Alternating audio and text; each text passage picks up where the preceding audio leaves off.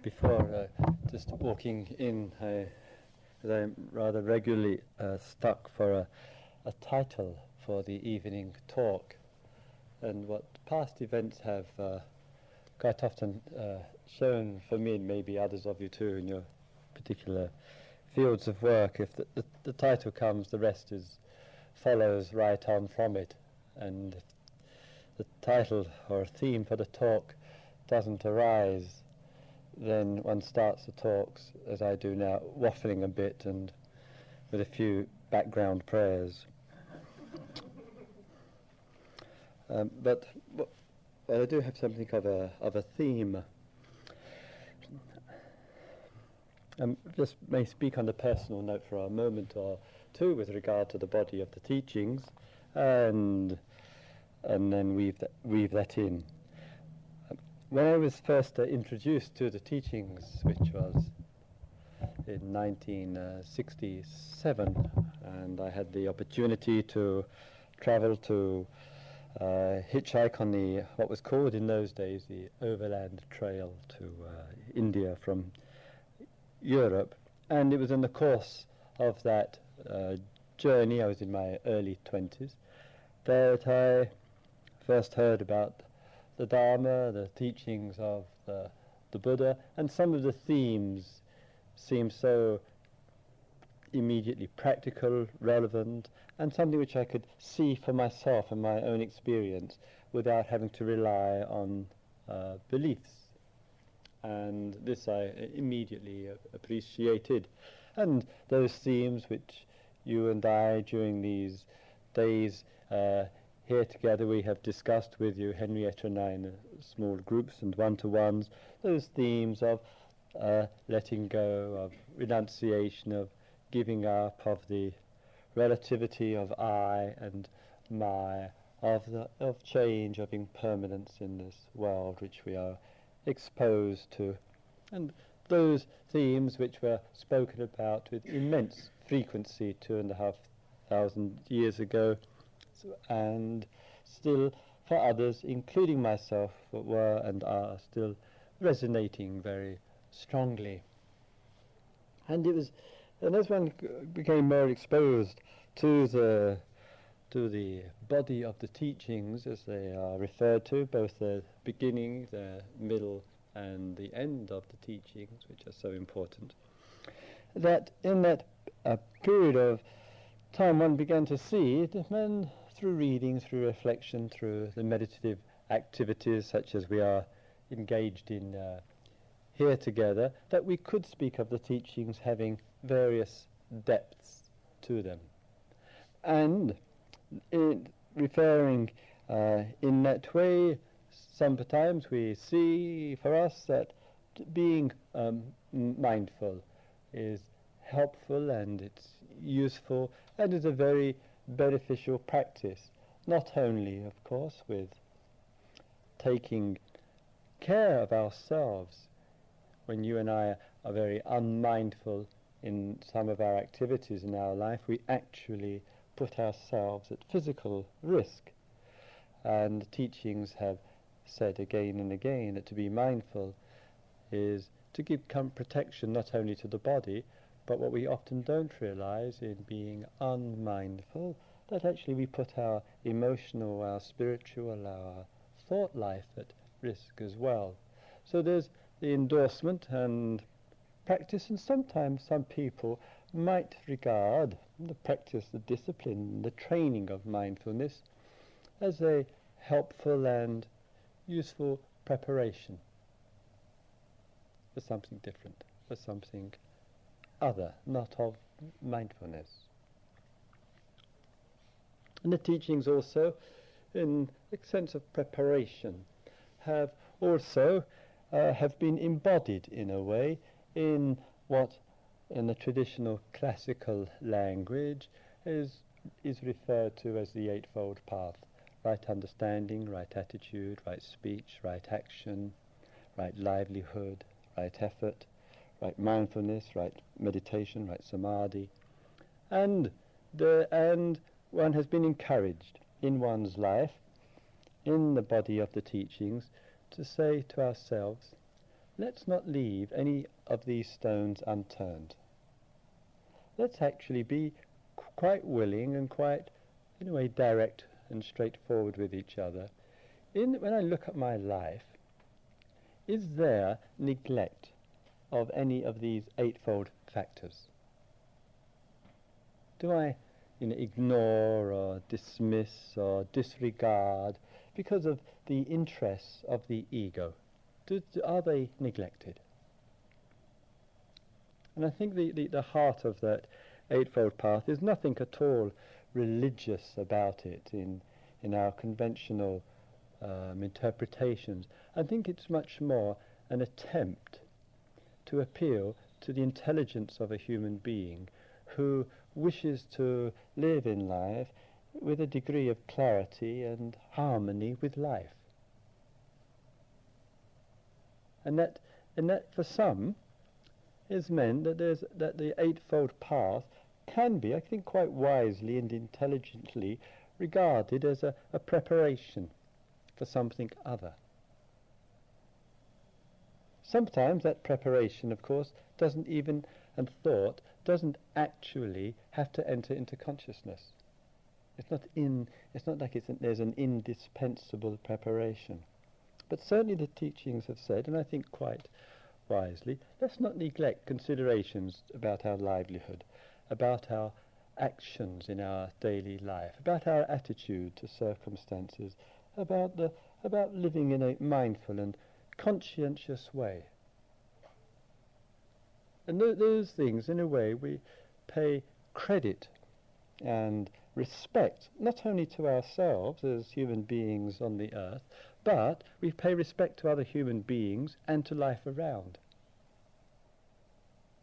And therefore there's an intelligence at work, a wisdom at work, which is applicable to us in our relationship to the world that we live in.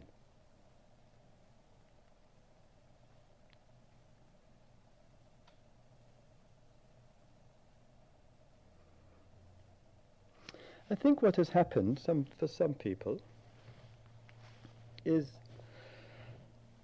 that the teachings of practice, the teachings of mindfulness training, the teachings of right livelihood and attitude have in a way gained an exaggerated importance. That to say, this is not in any way to undermine their beauty and their significance, but sometimes one feels, the thought arises, and I think with any thoughtful human being, the thought will arise, I could be better. I could develop much more understanding. I could cultivate a much more clear and realistic attitude to circumstances. I could really bring out clear and right and skillful actions in my life. And I don't think any of us could ever really stop, no matter who we are, could ever really stop and in any way imply either of ourselves or of any other human being on this earth, that she or he has, as it were, fulfilled to a perfection and a completion any of those elements of the Eightfold Path. We cannot find a person who lives in perfect sustained mindfulness. We cannot find a person whose attitude to circumstances is always perfect, is always correct and noble. We cannot find a person in life whose understanding and all the diversity of life is always present there and acts impeccably and with clear understanding in all circumstances. We cannot find a person. I have not ever met a person in my life who one could speak of in a kind of impeccable framework of language. That doesn't disregard the value of the Eightfold Path, but I think it has to be seen and viewed, and I think this is the teachings emphasize this. It has to be seen and viewed in human terms, not in the terms of idealism, but in strictly human terms. And the Buddha has made this very very beautiful and preciously explicit. He has said, he's used this phrase, to the extent necessary. Mindfulness to the extent necessary. Awareness to the extent necessary. Insight to the extent necessary. So say, for some, there is a preparation which takes place. For some it appears to be a necessary preparation that one does have to explore and look into, sometimes rather individually, what the old language constructs in its language form, called the Eightfold Path, which in a way is saying all the significant and major areas of your and my life.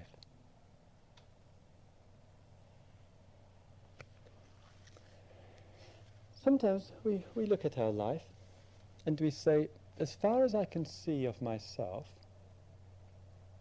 my life is as much as I can, as much as my heart will allow, as much as my understanding will allow, really is in accordance and is remaining as much as possible true to those kind of principles which contribute to our welfare and the welfare of other people. We have no wish, there's no wish in one's heart to engage and inflict suffering on oneself, but equally there's no wish in one's heart to inflict suffering on anybody else.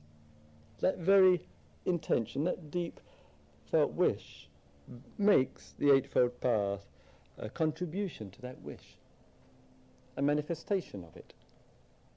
I don't wish to bring harm into this world. I want to live a life as clearly as I can, as respectfully as I can. I don't want to increase the quota of suffering anywhere, to myself or to others.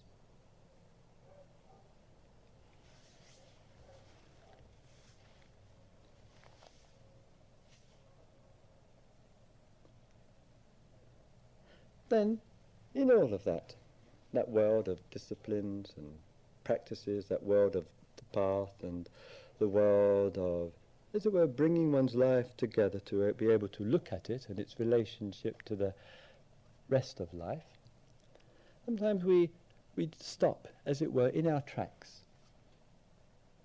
We're not really then concerned with the Eightfold Path and cultivating and developing factors of that, though that may be important and valuable.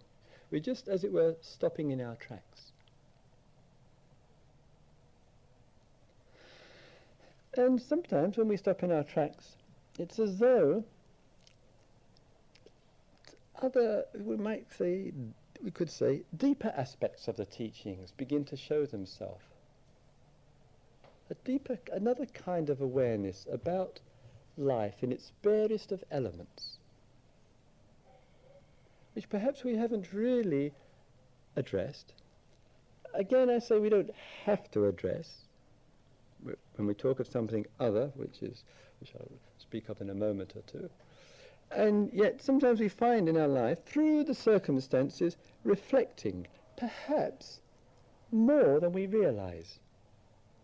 I think sometimes when you and I are quiet and we are stopping in our tracks in all sorts of varied environments and situations, sometimes some deeper feelings, deeper thoughts begin to emerge about life, and they actually show themselves to our consciousness.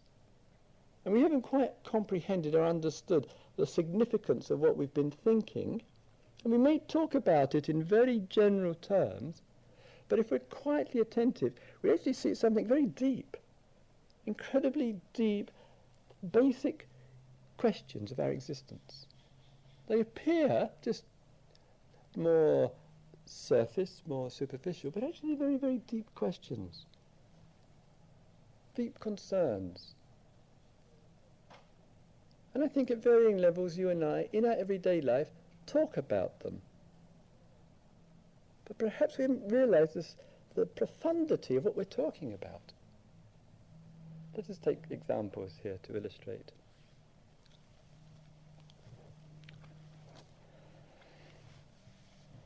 We will say to each other, and we will say to ourselves, in a whole framework of different languages, different concepts, different tones, different methods of explaining, we would say to ourselves and to each other, the world affects me a great deal. So much of the days here and what you have been talking about is a more focused way of what you and I talk about every day of our life. And one of the ways we will say in our conversations with our friends and with people who we respect and have affection for, we feel close to, and others, the world really affects me. Today I saw this, I heard this, I smelt this, I tasted this, I touched this. My 5 sense doors, I have contact with this world which is around me. And in this dynamic, in this activity, things occurred which I saw, which I heard, and that really affected me in some way or other. I was really touched by that. That really affected me. And sometimes we look at that with appreciation. We are glad we saw, we heard, we smelt, we tasted, we touched. We feel, we respond to that, we think about that, we write about it in our diaries or whatever. And sometimes we will say, this happened to me, it was very painful, I was hurt very much, I felt really affected by that, what I saw or what I heard, and I'm really struggling to get over this. And so sometimes it seems, the way we talk, we're just a response to the world. The world is so active that every moment of our waking state, it's affecting us. It could be, we suspect, affecting us when we're daydreaming, and of course it can be. When we're in our night dreams, it can be affecting us. It can be affecting us in ways which you and I don't know. And we say, the world really seems to shape my life. It seems to determine my existence by what's going on around me. And sometimes you and I, we can feel to be a prisoner to what the world is doing to me, the way the world is affecting me.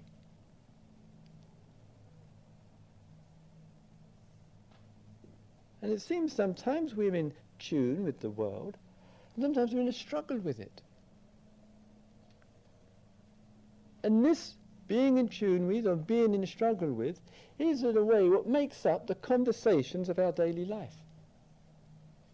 It makes up our interpretation. What we talk about here, we talk about elsewhere.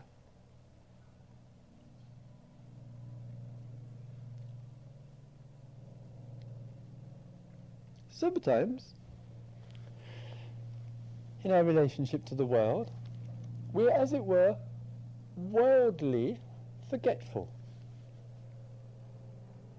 We don't make any reference to what's happening through the eyes, the ears, nose, tongue, touch. No concern with it. And we have the capacity to talk to each other and think as well without any reference to what's happening in what we call the immediate present, the here and now. And we find ourselves thinking about what was or what might be. And then we say to ourselves, and I was speaking a little bit about this last night, there is my past, might be last week, last month, last year, childhood, before. There is my past, and I am because of my past. What I am is owing to my past. And sometimes we can feel a prisoner to the present. This world is shaping me, is making me who and what I am. The society, the culture, the environment, the values, the way the world works around me, the way the climate is, it affects me. Many various ways of impact. And sometimes we say, no, it's the past which does it. The past is making me feel like I feel, think like I think, do what I do, behave like I behave, because of this. And we talk, relate, communicate about the way the present impacts. And it seems so obvious, so clear. Many of our conversations are just based on this, or we're based on the past and how the past influences, and we give shape to the present, its power, its influence, its control, its domination, its pleasures, its pains, and similarly with the past.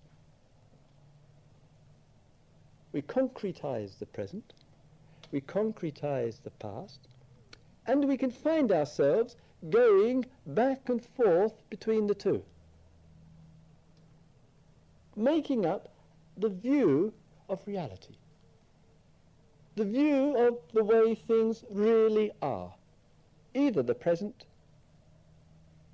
or the past, or sometimes both. I'm like I am in the present because of how the past has been, and that's really affecting me.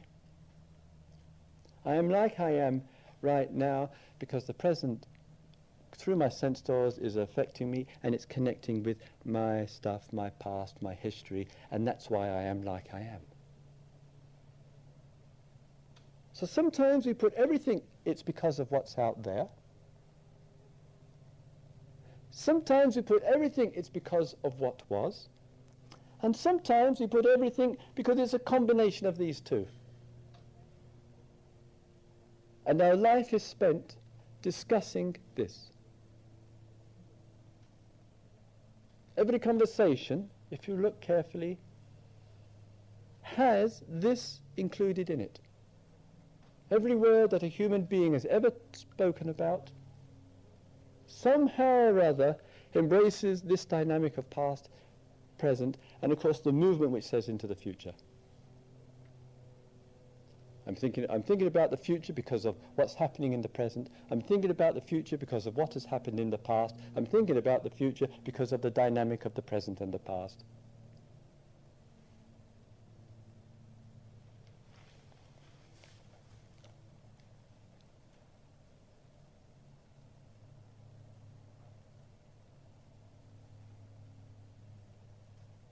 So we say one, or the other, or both.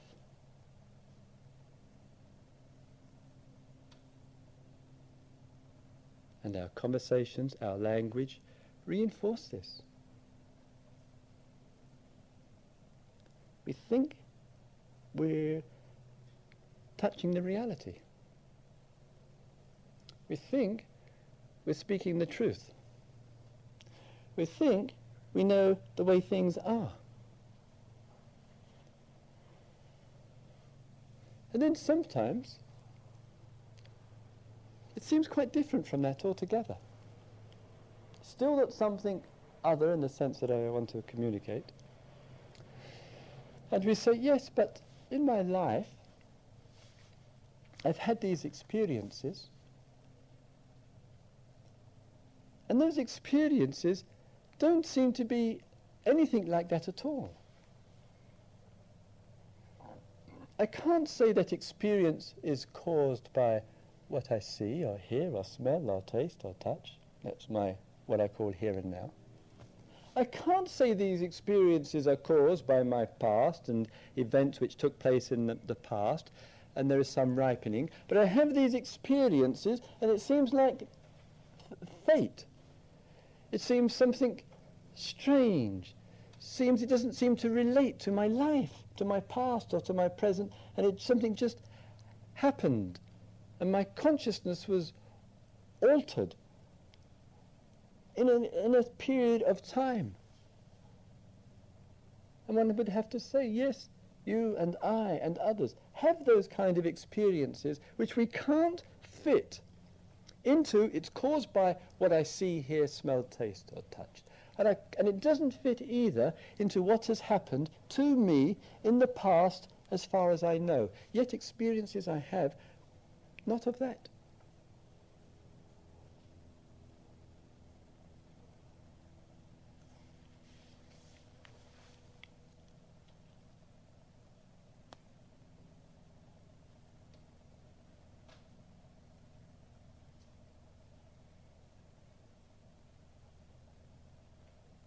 could I honestly say, with wholehearted conviction, that each of my perceptions, this or that, this meaning present, that meaning past, or both or neither, that there is genuine, inherent truth residing in each one. That is the truth. How could I possibly say that? In all of my conversations, all of my communications, which are dealing with past, present and future, and taking one, taking the other, taking both or neither, how can I possibly say that one of them is the truth?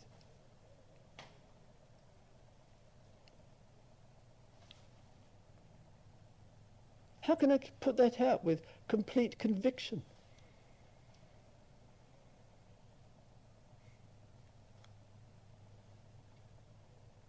Yet I talk this way, whoever I am, my whole life. All of my conversations, all of my communications are all about what has happening, what is happening, and what might happen. Both or neither.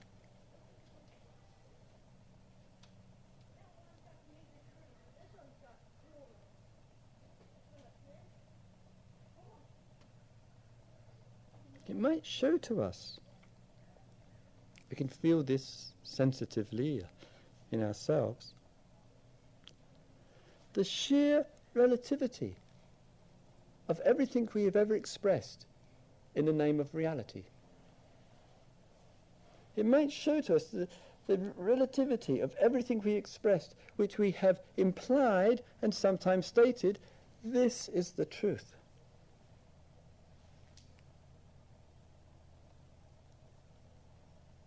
When we begin to sense that, I think to our mind, it brings a certain humility.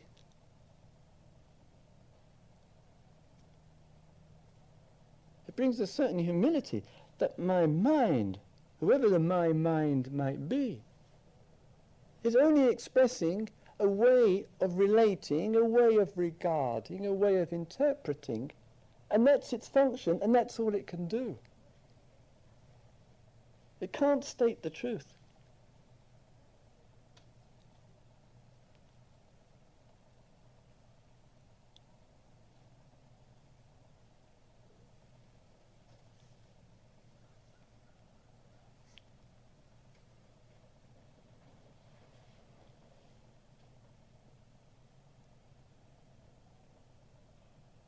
So every time I refer to the past, I'm leaving out a whole vast picture. Every time I refer to the present, I'm leaving out a whole vast picture. Every time I refer to the future, I'm leaving out another whole vast picture. I cannot speak and have it all together. There is not a word or a language or a phrase or a book or a writing or a poem or anything which could possibly communicate that vastness. And I'm humbled by this. My mind comes quiet with this.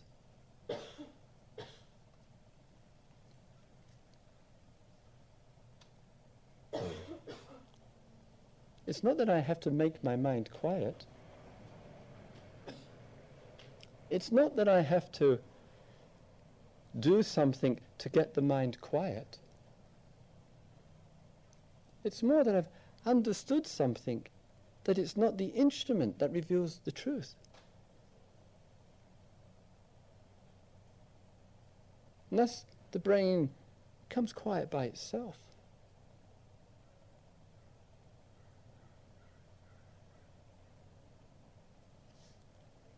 And I know this, because I know if I speak about the past, I'm focusing and narrowing. And life couldn't possibly be that narrow.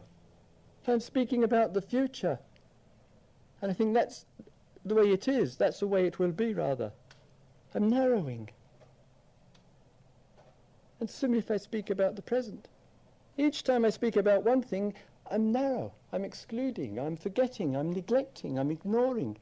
But my mind can't do anything else but that. The moment the thought arises, the word arises, the pen arises.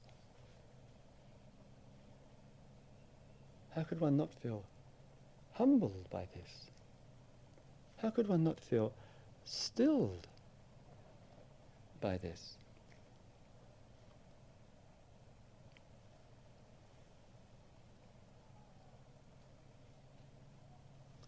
And it's as though in the very, what should we say, universe of things, in the nature of things, I don't actually have to look for truth. I don't have to be a seeker for truth. I don't have to work for truth, to practice to arrive at truth. Let me just know what not truth is. Let me just realize what not reality is. Let me just understand with humility, deep humility, what the movement of the mind means. Let all of that fall into place.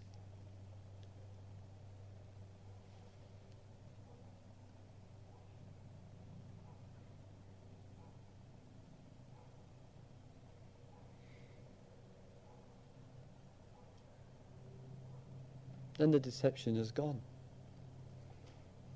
The erroneous perceptions have finished. And it's wordless. It's not of mind. It's no mind.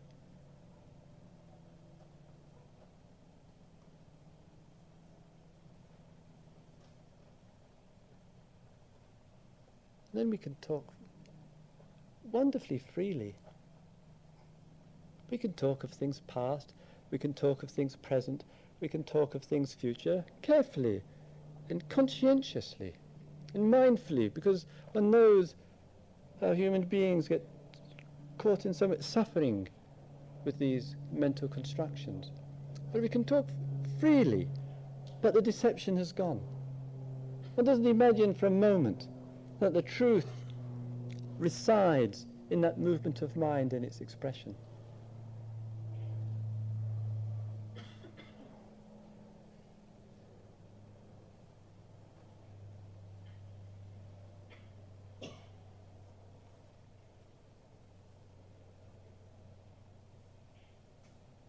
And the rather delightful and precious factor about that in that fading away of the deception that so easily is there with thoughts of past, present and future, with the fading away of that deception, there's also a kind of loss of self-interest. It's as though life is being lived, or life is living itself through. And one doesn't have to feel concerned with me and my mind. It's as though the mind has a innate peacefulness to it, that it's kind of taken care of. It's kind of some mysterious way, it's kind of looked after without any effort on one's part. Life is just being lived out.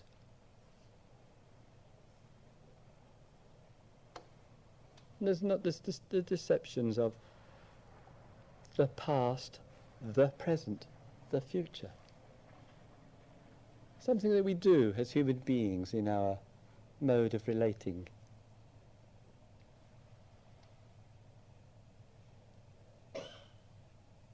And thus that language which we sometimes refer to as ultimacy, timelessness, immense, wonder, freedom, expansion which knows no measure. However, sometimes that kind of language which we may use is so obvious.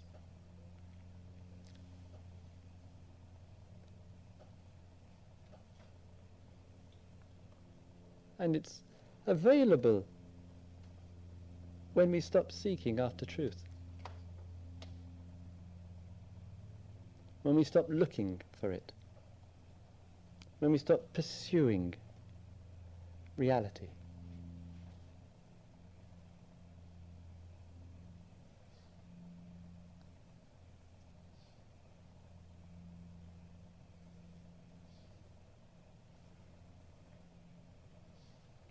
And this might be referred to as the heart of the teachings of the Buddha, the quintessence.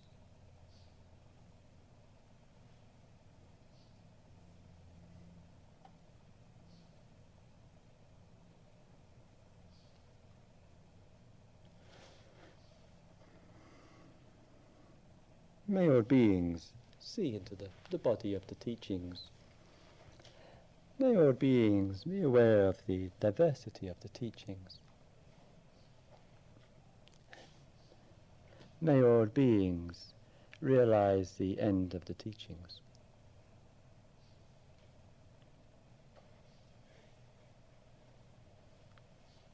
So let's have a couple of quiet minutes, shall we please?